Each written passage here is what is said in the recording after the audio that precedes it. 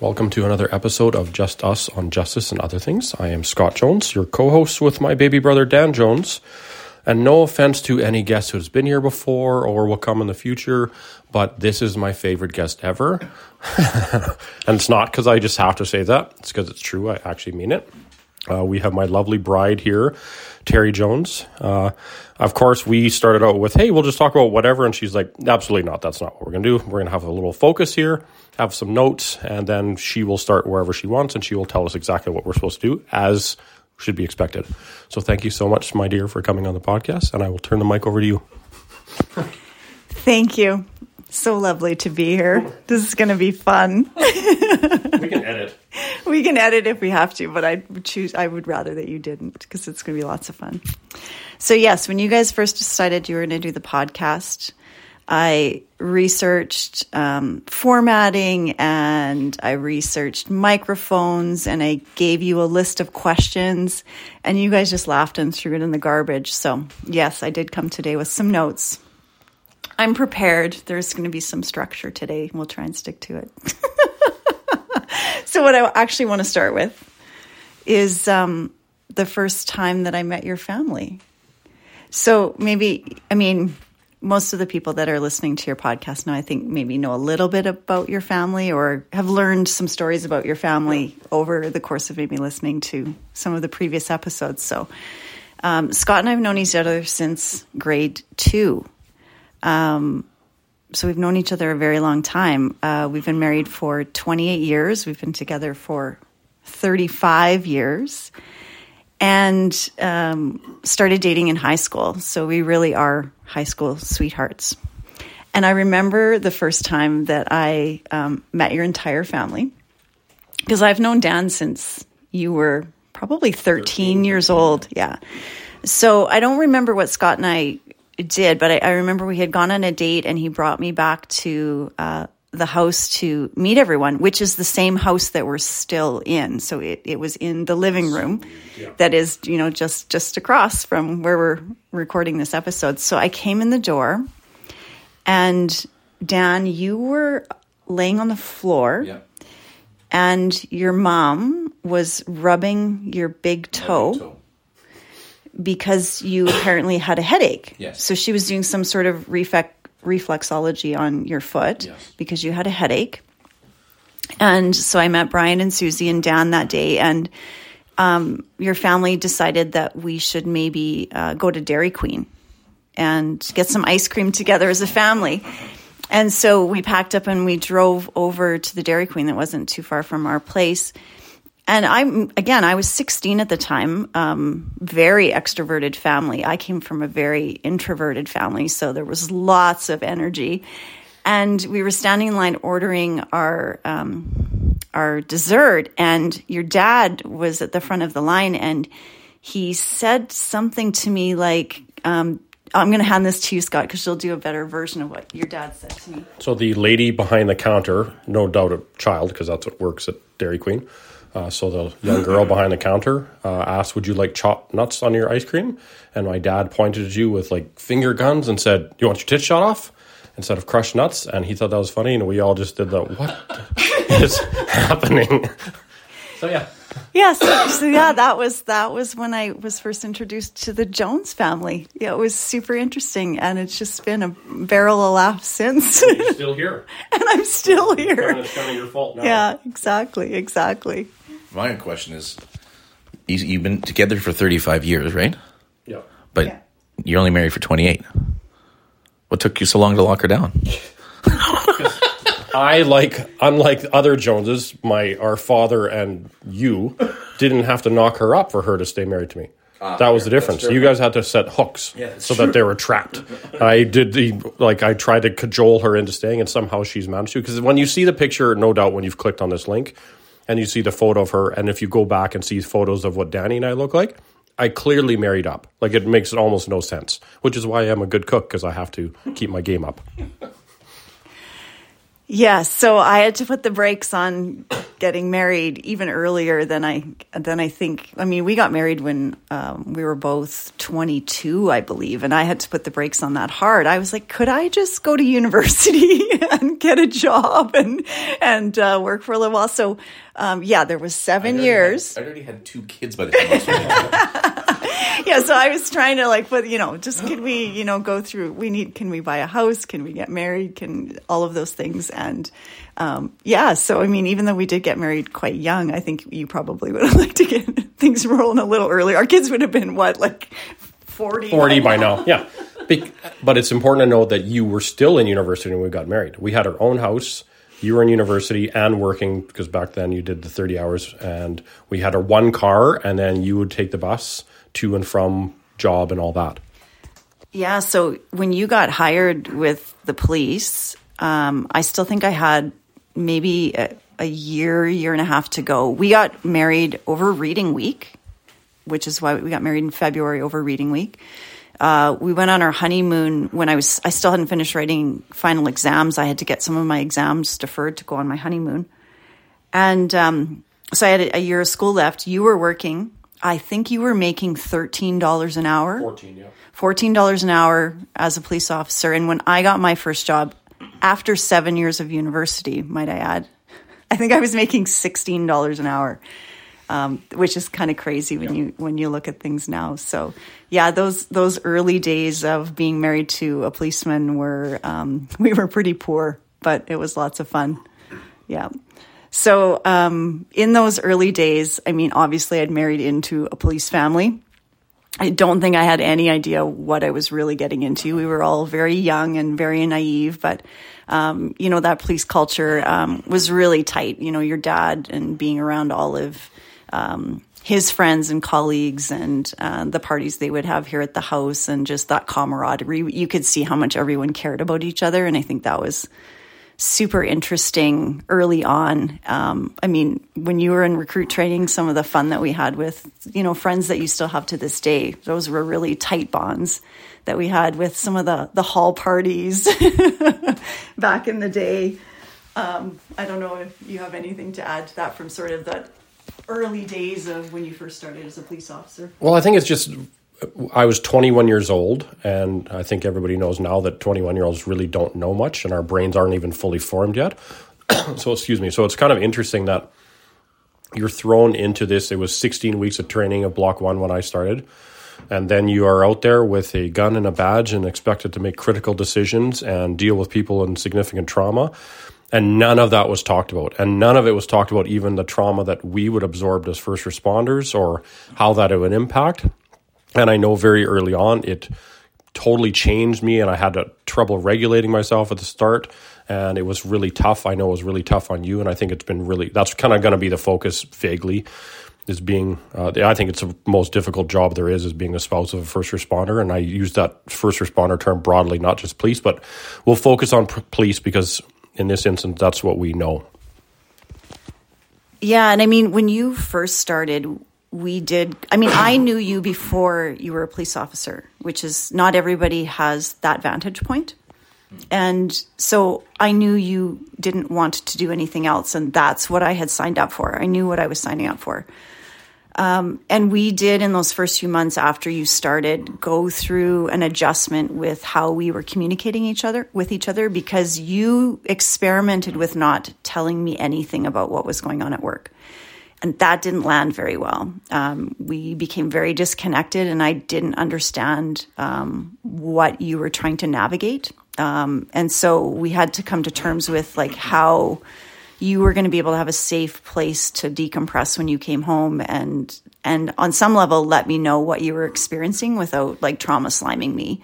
And there were periods over your career where I had to set some boundaries around that for myself too, just because I was getting a bit overwhelmed with some of the information that was coming my way. But yeah, we had to navigate that pretty early on as to how we were going to talk this through.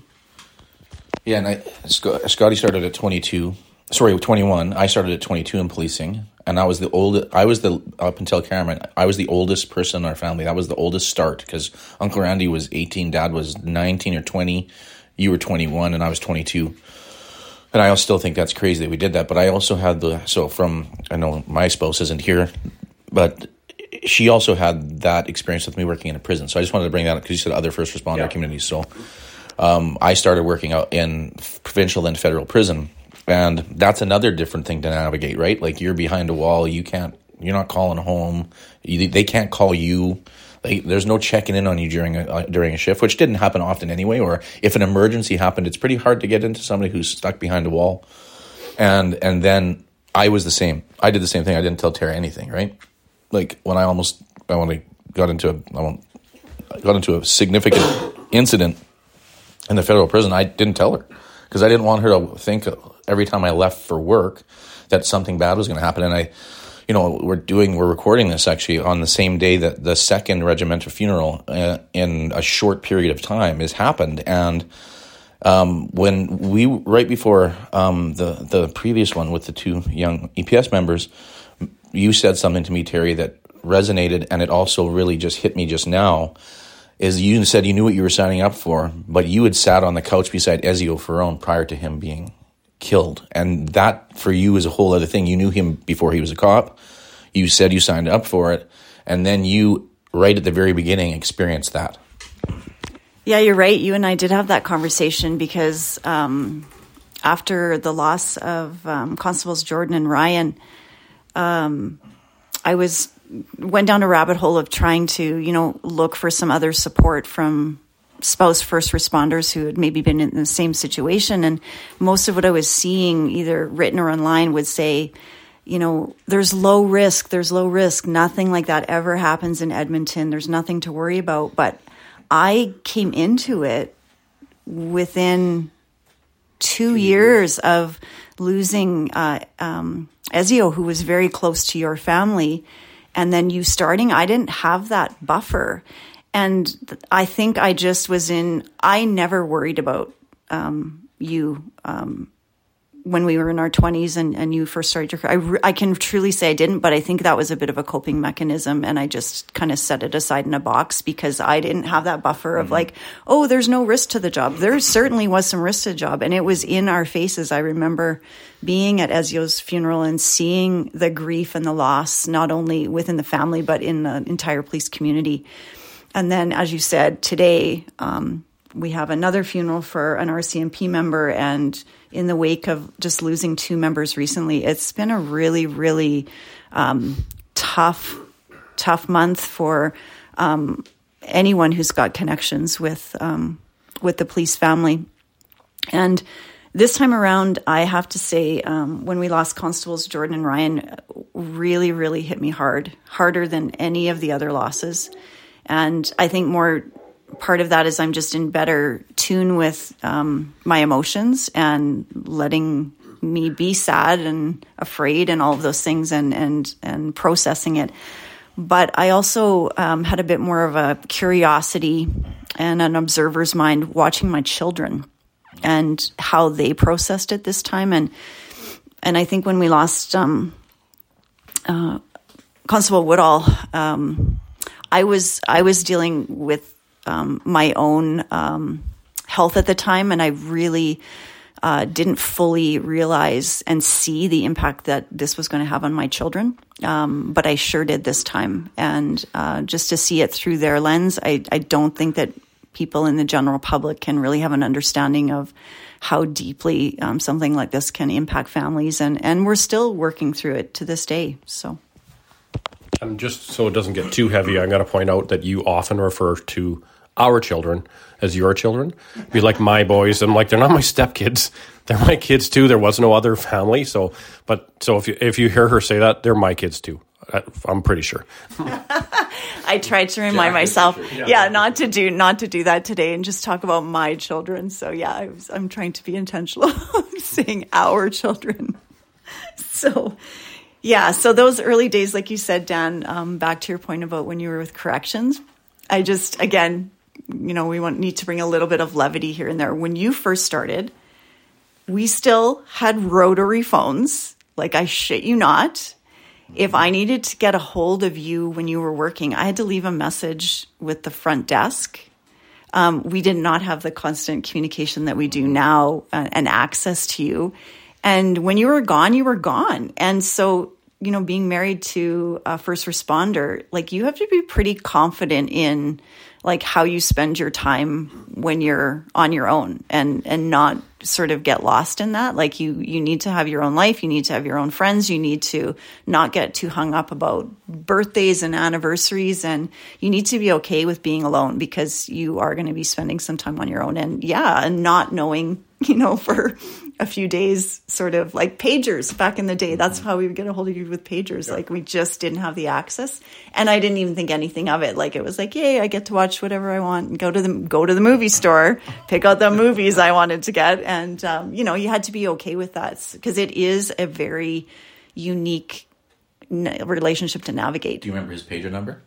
No, I don't remember his pager number. Do you remember the phone number you have to call? No. 424-7248. Oh. Mine was 9792. No idea why I remember that. Okay. Interesting thing on the pagers, though, too, is because I don't know if you remember this, you'd actually call up and talk to somebody. Like, it wasn't like voice technology. So I remember I'd be sitting there and my pager would go off and be, Daddy, Emma loves you. Have a good night, Daddy. So I can just imagine Tara talking to this lady. Can you say Daddy? Like, you just think of the stuff that was said. And then the less funny part about that was the Hells Angels motorcycle club ended up intercepting several of our pagers, and one of them was mine.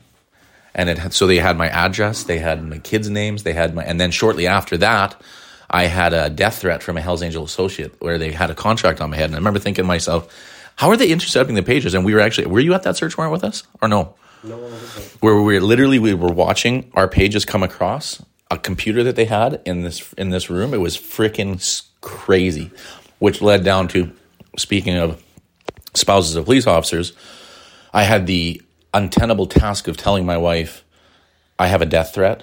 There's actually a contract on me. We have to go to the kids' schools, and they have to be very, very purposeful in who they let see them. Tara had to have a phone provided by the police so she could call 911. We had our house alarmed. And then the worst part was, and it was just so bad because Tactical came and did in our house, took pictures of it. So if where there was a hostage taking, they would know where the rooms were. So I'm explaining this to her, and she's really not happy with me at the moment.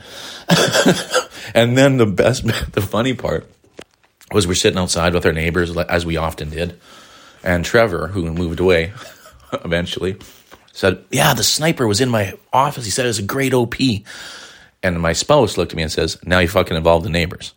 And so it was these things that people don't think about that police officers and first responders partners have to go through, like telling somebody that there's a contract to have you killed on your head. And that doesn't happen to everybody, but it does happen. Yeah. Another kind of a pivot, though, too, is the social aspect of it, because you're a very private person. Danny and I are extroverted idiots for the most part. And very soon you realize we have serial best friends in policing.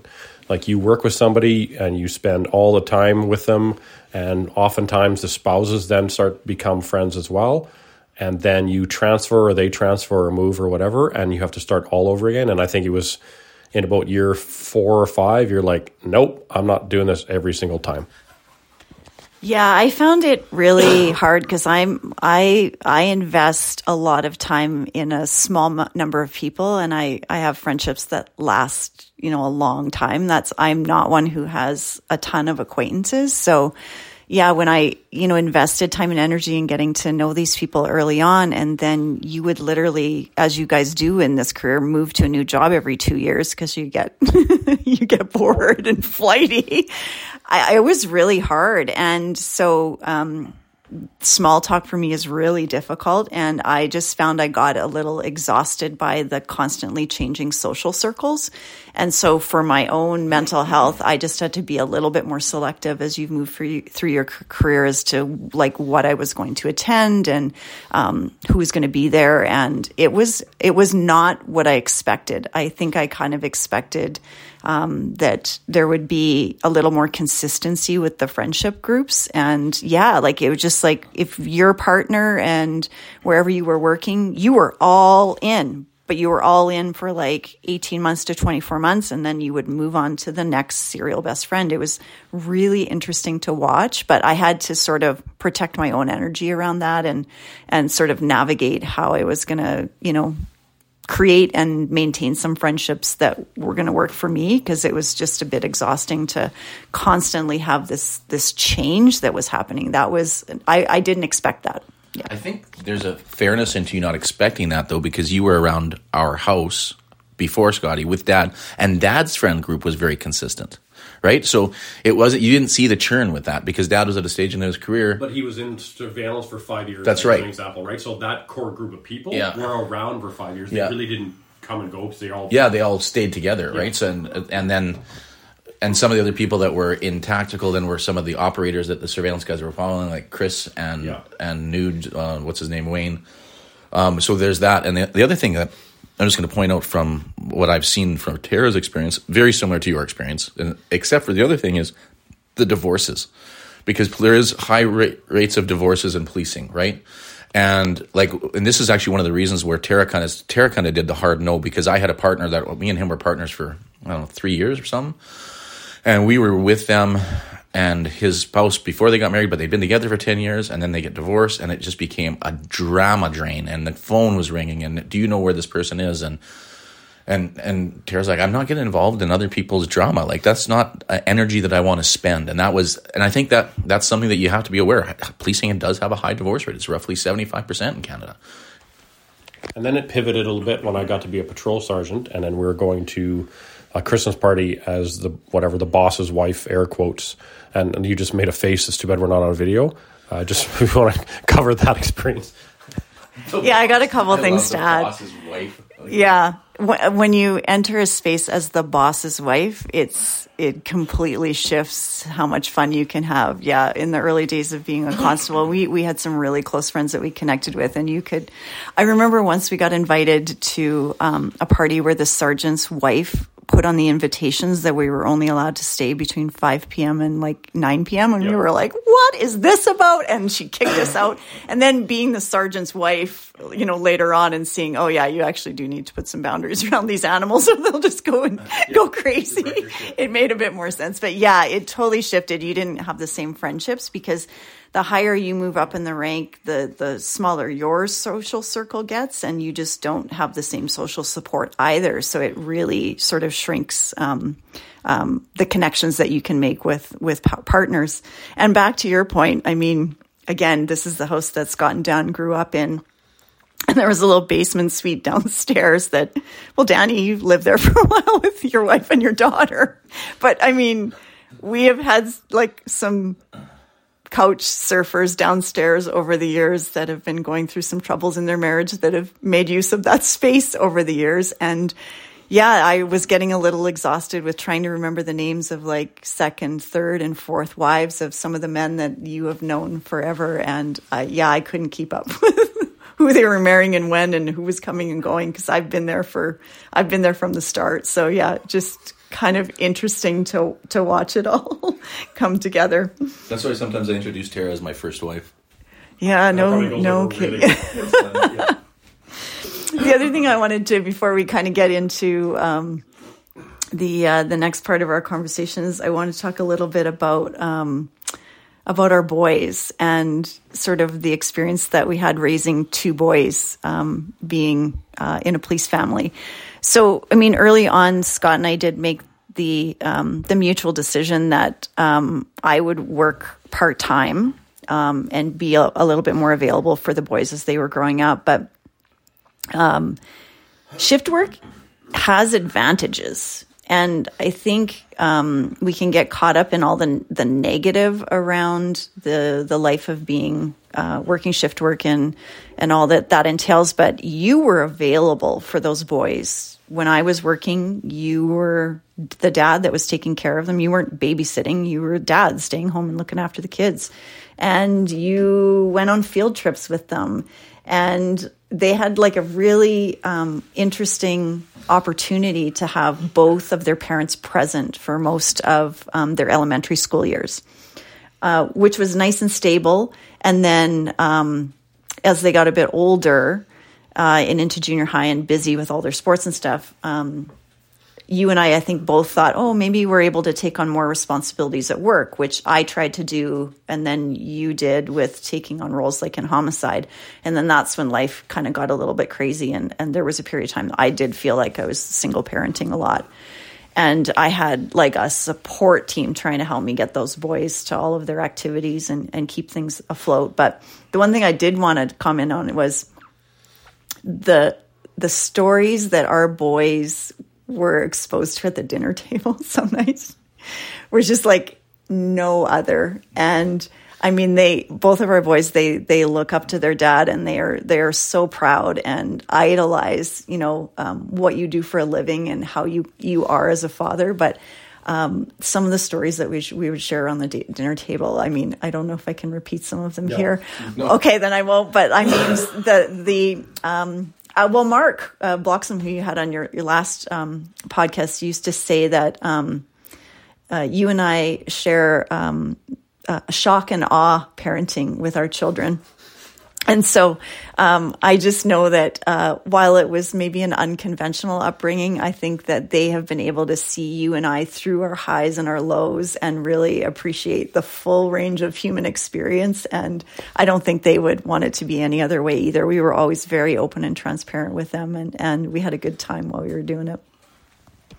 And being in patrol and looking after the fellows as they were babies and going before elementary school, I loved it. Like, I didn't get much sleep because you'd finish midnights at 8 a.m. back then, and you'd be at work. So if they were old enough to maybe watch a movie while you doze on the couch, that's what you did. And then you just kind of got moving and took them to their things or walked outside or played outside. And then you, in a weird way, I hung out with like our friends' mums, like the mums who were looking after in the more traditional dads at work, mums are at home.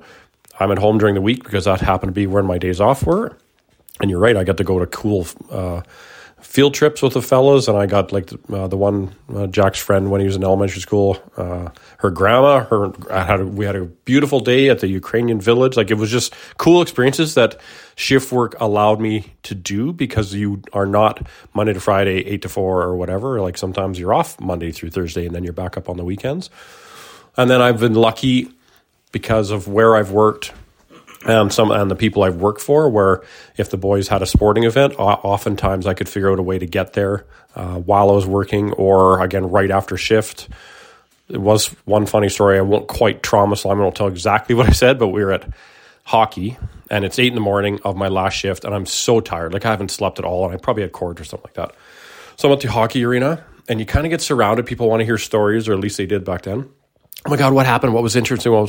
So I told this disgusting story of a stabbing that I had gone to, and I deadpanned it, and all the parents' faces just kind of went blank, and then they filtered away, and you looked over at me, and you're basically like, what the fuck was that? And I'm like, they asked the question, I'm just telling them what happened. It's funny that you say that, and that you just made me think of something when you said that, and this was an accidental trauma slime, and I won't get into the details of it, but I'm sure you probably did the same thing. You'd get the phone call from Homicide, and you'd be talking, and then you'd be kind of regurgitating what there's being said. And I remember I was doing this, not aware at all that the girls were sitting there in the living room watching TV, and I'm literally talking about a traumatic homicide. And Tara comes down from upstairs and is looking at me like, "What? You couldn't go into another fucking room?" And I'm like, "Oh yeah." And I'm looking at them, and they're not. I don't even know if they heard me or not. But I think it's things that my girls and your boys have been exposed to over the years through our careers, and we were exposed to as kids. It shapes you differently, and it takes away that, the potential of a bubble. And I know my wife always used to say to me, "Don't pop my bubble," but she also then realized that I was holding stuff in and not telling her. And that didn't go well either. I did it for a whole lot longer than you did, because I was able to hide and pretend that I wasn't bothered when I got home. I was able to use those deadly acting skills from the Citadel Theater until I wasn't. And then I was 1,000% a dick, right? And then it turned out, I remember when me and Tara had some troubles in our marriage, and when I went through some therapy, and she said to me, she goes, "You are so good at being present and listening to me that I don't have to be present and listen to you because you've just made this conversation about me, and I never got to know any of those things about you. And I caution anybody who's thinking about getting into this profession or is newer into these professions, do not do that to yourself. Do not push that stuff down. Do not share. Don't come home and trauma slime your spouse, but be honest about your emotions and your feelings and the things that have impacted you, because your spouse deserves it. And in the words of Robert Duvall in Colors, they will fucking walk, they will fucking leave you. So I think it's just something that people got to think about.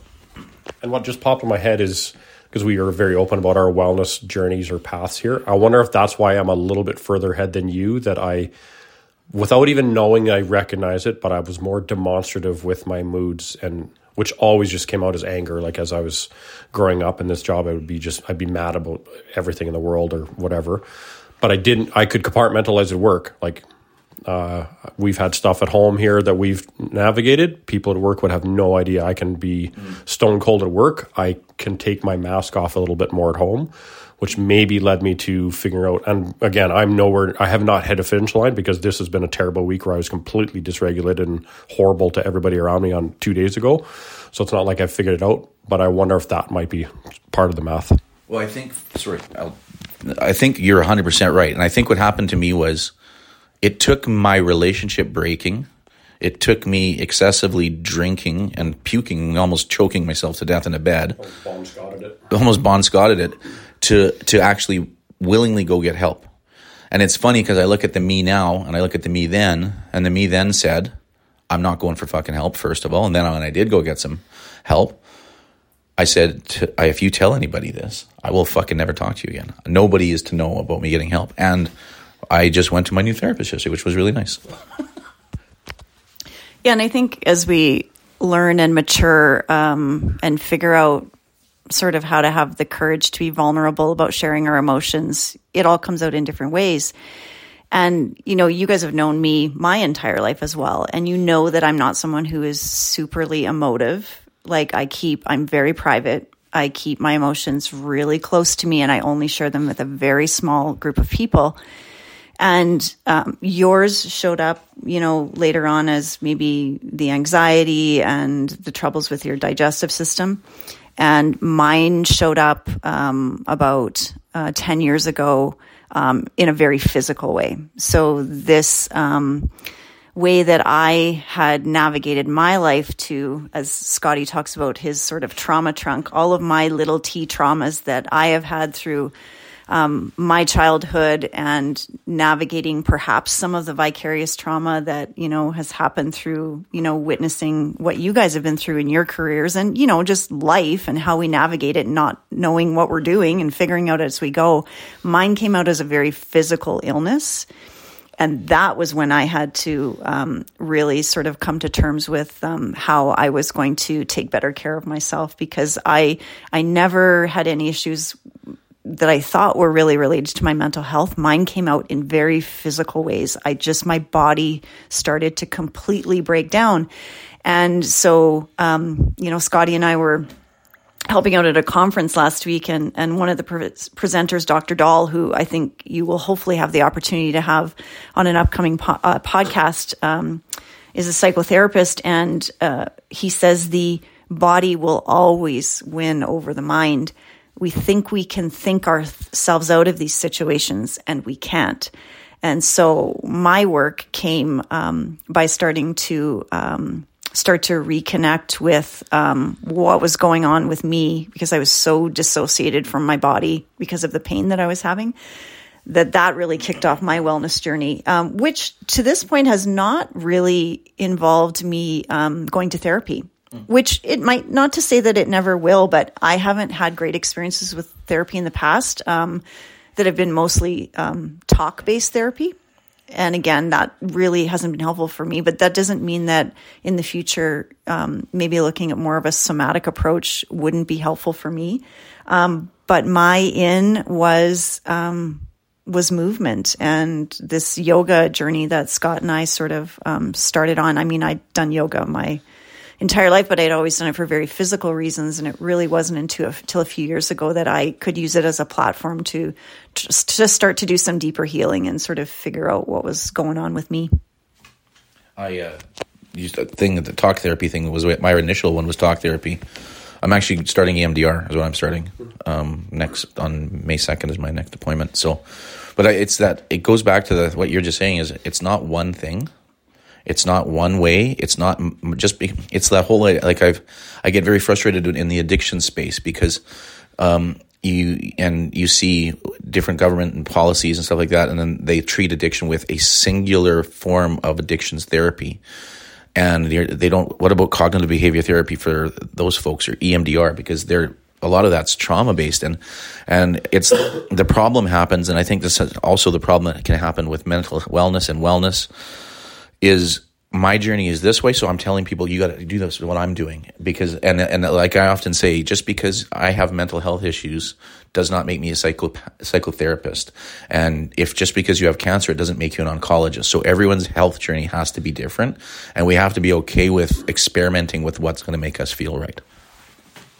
So we'll go back to you then. So what do you want to go into a little bit of what your pain looked like, and then what your steps you took to start to mitigate that? Sure. So, if anyone's interested in learning a little bit more about what was going on with my health, I did sort of outline it on a podcast that we can put into the links of the show. Because again, I do still have a hard time talking about it, and I'm very private about it. But my issues, in the end, I have chronic migraine, and it is very severe. And if you don't if you just think it's a headache, it's not just a headache.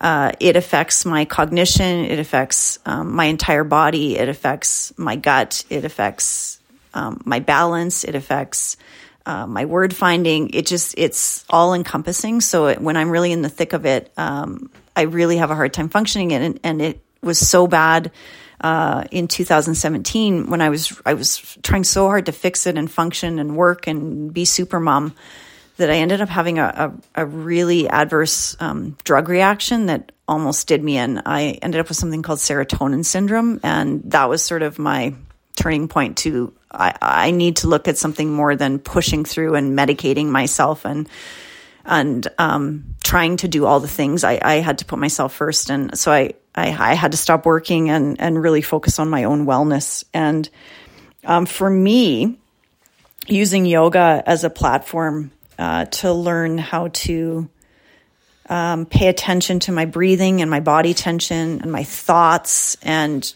learning practices of mindfulness and being much more gentle and compassionate about myself when it comes to exercise and movement and life have sort of been the platform for me to integrate some of these other modalities into my life. I dabble in the hot and cold. I try things. I try different kinds of meditations. I try different kinds of movement, and I just experiment, and every day is sort of a new recipe to see if I can figure out what's going to work for me today.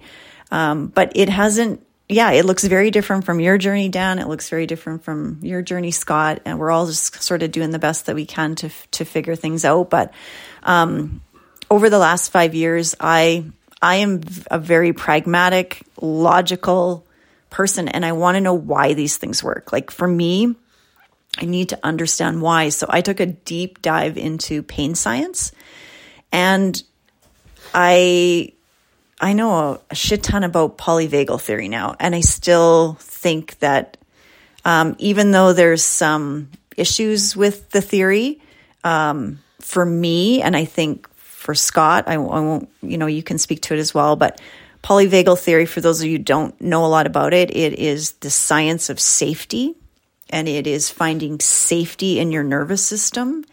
And there are ways that you can do that are both a top-down approach that are like mind to body, and there's a bottoms-up approach where you can work through the body to affect the mind, and looking at trying all kinds of different things to let your nervous system know that it's okay, and it doesn't need to be so hypervigilant if that's what your issue is. If you are always in like a sympathetic state, some people can fall into that dorsal vagal state where they can collapse and freeze. Like wherever you are on the spectrum of your nervous system, there are ways that you can try to bring some balance and get you back into your window of tolerance. So for me, learning about polyvagal theory and then finding practical ways to apply it has made yoga not so magical and mystical, and really a platform for me to figure out how to move in this world again. It's interesting that you say that, because in one session with my new therapist, she gave me 2 different things specifically around polyvagal theory. Because I talked about, I get panic attacks for no reason sometimes. Well, there's a reason, but I just don't know what it is, and it really doesn't matter why. But she gave me one where you cross your legs, you sit and you cross your legs, you right over left, and then you cross your arms left over right, and then tuck them up and bring it. It actually feels like you're giving yourself a hug, and it was really awesome. And the other one she gave me was deep breathing, very similar to what you've talked about, but then rubbing right in between your thumb and your thumb to forefinger, and rubbing that in circles as you breathe. And I haven't had a big anxiety attack since yesterday, so that's cool. But so I haven't really tried them in the operation, but the fact that you're using the bilateral stuff just to do that crossover is exactly what you're talking about. Yeah, and that's what I love, is that there's so many ways you can try, and a lot of these somatic therapies you're talking about, they do have roots in yoga, and they've, let's admit it, they've sort of been appropriated and made acceptable in Western culture through the practice of psychology and somatic experiencing. But whatever makes it accessible to people, that's fantastic. But the one that has really landed for Scott and I, that I don't think you guys have talked about yet on the podcast, is our kids have introduced us to climbing. And again, it's some of these principles of, can I take this idea of being present in my body and paying attention to my breathing and my body tension and the thoughts that I'm having while I'm doing something, rather than running through my to-do list or having anxiety about something. Can I really truly be in the moment and just enjoy it and make space and breathe? And in climbing, it has been super interesting to play with. You cannot think about anything else when you are navigating a climb. It's like this little puzzle. And I'm so glad that the kids, took their 50-year-old parents and weren't too embarrassed to bring us along for the ride, because it's been super fun to explore that as another way to just turn the brain off for a little while. There's a saying in martial arts and boxing, more boxing than martial arts, that no one fights unless they have to, right? And I always wondered what my have to was. And knowing my brain and knowing that I don't get to do that anymore, that was the only time in my life I've ever been all right in the moment. Because you can't be thinking about sandwiches when someone's throwing punches at you, right? So it gave me the opportunity, and I have a bit of ADHD, as people may know. And so even that, and at 12 years old, getting into a martial arts space, and then having Margit teach me meditation and teach me all of these things that make so much sense now, but had no idea what it was for. And I remember Larry always used to say to me, my boxing coach, no one fights unless they have to. You just got to figure out what that have to is. And it took until I've lost the ability to fight. I can go pick a fight if I want, I guess. I probably shouldn't. But because I don't spar and I don't do that anymore, I still hit the bag, and it's the closest thing when I get into the heavy bag that's the closest I get. But my mind will still drift because there's no danger, right? And so that's the thing. And that's what with climbing, because I don't really like heights. Like, I'm okay, but this is the place we go to. You're not strapped in, like you're just climbing. It's bouldering, so you're climbing up this boulder, and sometimes there's an overhang, and it's so accessible. Like easily we're the oldest people by 20 years. It's all like university kids in there. So you have to pay attention. There's a little bit of danger that you could fall, and you're going to fall on a mat. You're probably not going to hurt yourself, but it just hyper focuses you.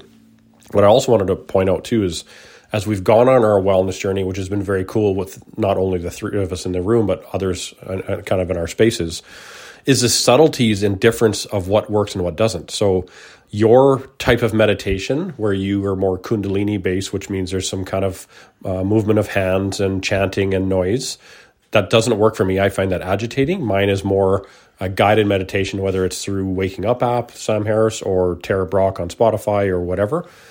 And then even the hot and cold. You don't like it as cold, but you've kind of pushed your window. I can do as cold can be.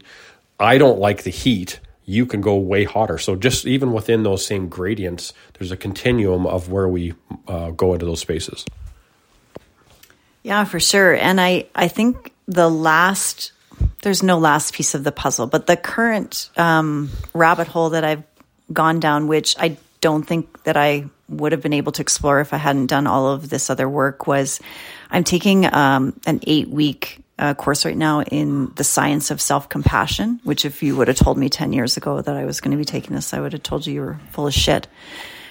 But it's super interesting. Again, I need the why. So having the science piece behind how these practices can shift your brain chemistry has been super helpful for me, because then I can sort of make myself do it even if I don't want to. But this idea that the science supports that if you can be kinder to yourself, have a gentler inner voice, a friendlier tone with yourself, that in the long run, that will contribute more to your resilience and building your window of tolerance than beating yourself up and being this harsh inner critic. It will maybe serve you in the short term, but in the long term, the studies have shown that it is higher. It's linked to increases in anxiety, increases in depression, and you're going to burn out quicker. So I know those words sound really fluffy, but it has been interesting to start to, as I said, for me, it was paying attention to the breathing, the body tension, and now I'm working a little bit on the inner dialogue and just sort of seeing what that voice inside my head has been telling me. And back to your point about it sort of being different, like it's interesting because you and I are on this journey in our own way, sort of parallels, but we can sort of bounce things off each other. And does this work for you? What about, and so know that, like you said, my experience is going to be very different from someone else's, and that's okay. Like I used to hold my breath all the time when I was doing something. I had lots of body tension. I was holding my breath, even when I was driving. And I didn't know I was doing that because I wasn't paying attention to it. And for you, it was sighing. And so just even knowing this difference in how the breath shows up in us is super interesting. So we can always have these conversations about really weird things. Yes. And we were lucky enough to last week be helping out on Myrna McCollum's trauma law course, which was just a wonderful experience in Whistler. It was beautiful. But we got one of the best compliments ever from one of the people who were participating. And they said, hey, it's really cool that you're here. And they love the unapologetic way we present it. Because we don't present it with we're not talking about chakras, and I'm not downgrading any of that, but that doesn't typically resonate with the people that I'm in circles with. But the practical, here's why it works. Here's a couple tips of what you can do to really summarize. Like the summary of the breath stuff was, be aware of it. Breathe through your nose as much as you possibly can. Breathe less. So try to take in 5 seconds in, 5 seconds out. Those 3 things, if you just practice those and start to increase that as part of your practice, will make night and day differences in your life. I would attribute that because you've kind of slow played me into working on my breathing, and I think about my breathing a lot, especially when I'm walking the dog in the morning. And like I think I've said on this podcast, I stopped listening to anything. I'm purposely trying to be alone in my own head and not escape. And I know there's time for that, but I just want to get my brain right. And focusing on my breathing and having lost now, I think it's 13 pounds since December 9th, I think is not just walking the dog, but breathing properly while I'm walking the dog, right? Like focusing on that breath and focusing on that. I think people don't realize that breathing alone can help you in so many ways. Like, and people think, well, I breathe fine. No, you don't, because you're breathing through your mouth all the time and you're taking short breaths, or you're sighing, or you're holding your breath because you're doing something stressful, and that's a natural reaction to hold your breath. And I just think thinking about it and being purposeful with it is really important. Is there anything else, my lovely bride, that you would like to cover before we close it up? I think we're good. I mean, we did a little arc there. The only thing that I forgot to come back to was, might as well do full circle. You were talking about your experience with boxing. And so again, I've known Dan since he was about 13 years old. And Dan has worn many hats over the years. I've seen Dan as like 12 or 13-year-old, like carrying your briefcase to school Dan. Yeah. I've seen that version of Dan. I did see the martial arts Dan. I saw the military Dan. I don't even know what you would call it. Like, you would go down to the ravine with Cousin Sam and play war down in the ravine. So I've seen that version. I've seen you, like, you shaved your head one year. Like, you did all, you've had a lot of phases, and now you're Dr. Dan, which is super interesting to see that all come together. But I'm really glad that we had a chance to finally do this and have the conversation on the podcast. Because, I mean, you guys have been at this for a bit now, but 38, I think, 39. Yeah, a year in May is when we started it. So yeah, so high 30s, which is crazy. So anyway, my point is that it's been really fun to sort of watch everyone's evolution and everyone's growth and everyone just sort of finding their way. And I think by having this conversation, I think Dan and Scott would agree that the three of us just feel like we want to share and be a resource to people out there that might be listening that are struggling to know that you're not alone. Like, everyone has shit going on.